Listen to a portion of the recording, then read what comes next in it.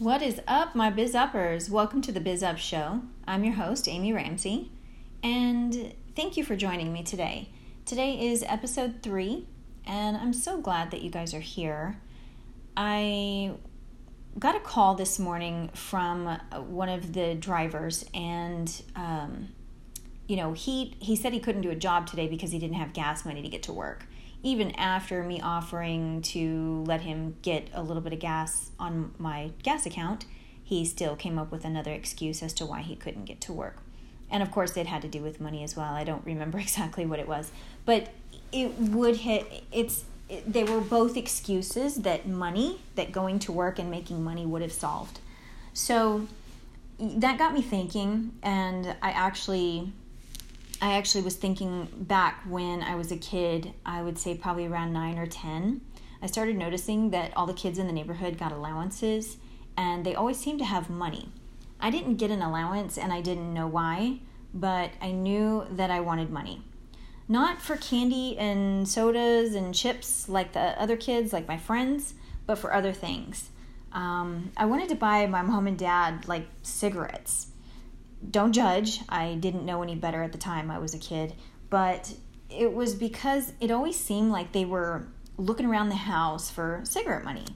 And I also wanted to buy food. I wanted to buy like nice food, and I wanted to, take us out to dinners and things like that, because they always seemed to argue about, how much money was spent on the groceries and how much we can buy and, not buy. And they never knew that I heard them talking, but I was kind of a sneaky kid. They actually always had these conversations after all the kids went to bed. I was the oldest of 5, and a bit of a know-it-all, a bit of strong-willed. I just kind of ran my own way. I guess I still do the same as an adult today. But, and by the way, there's now 7 of us. I'm the oldest of 7 children.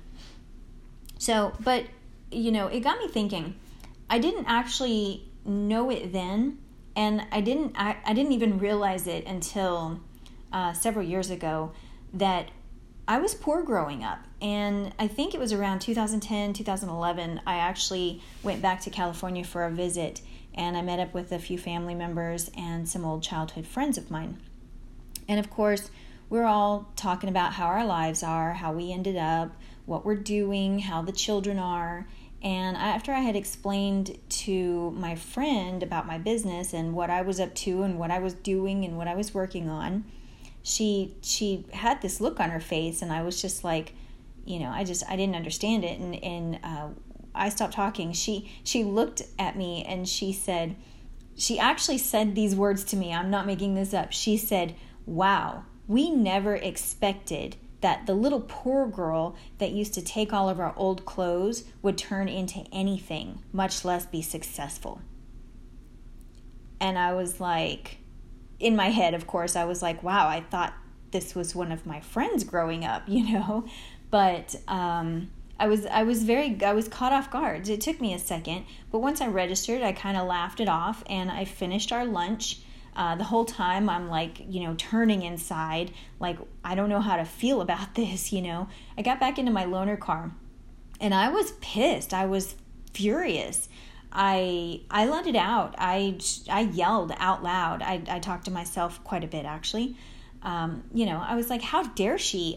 I lived in the same neighborhood she did. I played on the same beaches she played on. I went to the same summer camps that she went to. What the hell? Like, why is she sitting here calling me the poor little girl down the street? And, and then I realized it. I was like, she's right. My parents hid it very well, that we lived, they lived paycheck to paycheck. Sometimes they were behind on their rent. Sometimes we were not able to eat. Sometimes we ate and they didn't. We did take clothes that were given to us from neighbors, from church families. My grandparents would always bring us bags of groceries over, every time I went and stayed the weekends at my grandmother's house, she would take me clothes shopping. But both of my parents had to, actually during this time, both my parents had to work full time, and that left me to manage the household most of the time, actually. But how could I have known? Like, how could I not have known? How did I overlook this huge problem? Wow, how could I not have known? How did I overlook this huge problem in my own house? It actually really wasn't normal to always have people renting a room from us. We had 5 children. We didn't have extra rooms, and we always had someone renting a room from us.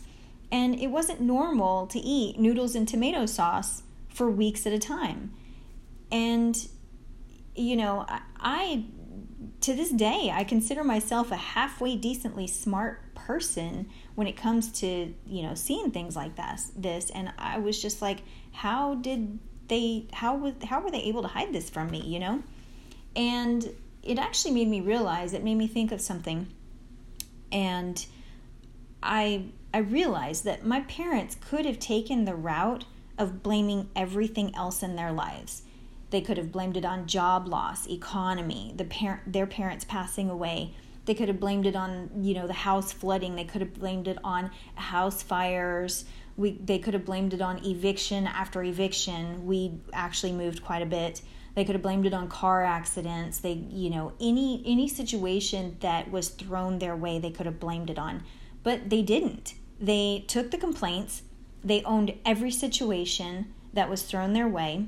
And they were determined to make it out, and they never gave up, all the while assuring all of us children that they had it under control. They actually taught me to fix my own problems. They taught me to make my own environment. And that's important because I want to explain, if you are not happy with the environment that you're in, then it means you're not in control.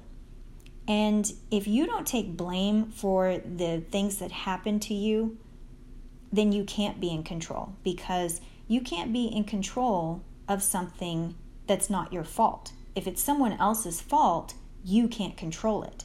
But if you take the fault and the blame, you can control the outcome and you can control the environment. But they actually taught me to create and control my environment. And because of that, I will never forget that. I will always forever be grateful. We may not have had all the new toys, the fancy cars, the nice clothes, the shoes, but we had something worth more, something that will empower me and my brothers and sisters, and something that can never be taken away from us. We had security, we had safety, and we had love. I lost my dad when I was 16. That's another story for another time. But his drive and determination to push us children and to take care of us and to provide for us, I believe I inherited that. And that's something strong that I will keep with me forever. And the reason I'm sharing this with you today is because I want you to see the power of owning it, owning the complaint, owning the situation, owning life. Whether you truly believe it's your fault, something happened or not, there is a great power in just owning it. If a client says, "You're late, where have you been?" you can just simply reply with, "Yes, sir," or "Ma'am, I'm so sorry. How can I make it up to you?" Period. That will cause a situation of an environment that is so much more peaceful than trying to blame everyone else around you. Because whether you think that they're believing your excuses or not, most of the times they're not. And it makes it for a very uncomfortable ride and an uncomfortable environment. And when you take the burden off of others, you'll soon realize that you created a secure, stable, and friendly environment for everyone. And who doesn't want that? Everyone wants this thing called comfort and security. Try it. Try and share a bit of it. It goes a long way. And soon you'll realize that it does make its way back to you. And with that, I just want, if you have any questions about this, reach out to me, because this is a blocker. This blocks so many people that I see. And on a daily basis, I try and give them, opportunity after opportunity and solution after solution. And this is the biggest thing that I have seen that blocks people. They think that they can't do it because there's something holding them back. And they don't realize that the something is all excuses that they can change. They have the ability to change the excuses and the environment around them to be whatever it is that they want to be, and to be in the environment that whatever it is that they want to create. So with that in mind today, I'm going to leave you, and I just want you to think about this and think about if you have any blockers, any excuses that you're using to not do something that you really know and you really think that you should be doing. Use this as a tool and a guide to kind of push you through. If my parents if they had used all the excuses in the world, we would not have felt that security and that safety. And if they tricked all of us children our whole entire lives for years into feeling that we were secure and safe because they owned the situation, I know you can too. And I know I can too. Because that is the environment and the situation that I want to build for me and my family. And I want you to build a happy situation and environment for your family also. So if you like my podcast, go ahead and click subscribe, share it with your friends, leave me a comment. If you want me to answer any questions, leave me comments. I will definitely listen to all of them, and I'll get back to you as soon as I can. And this is the show for Biz Uppers, where we don't give up, we biz up.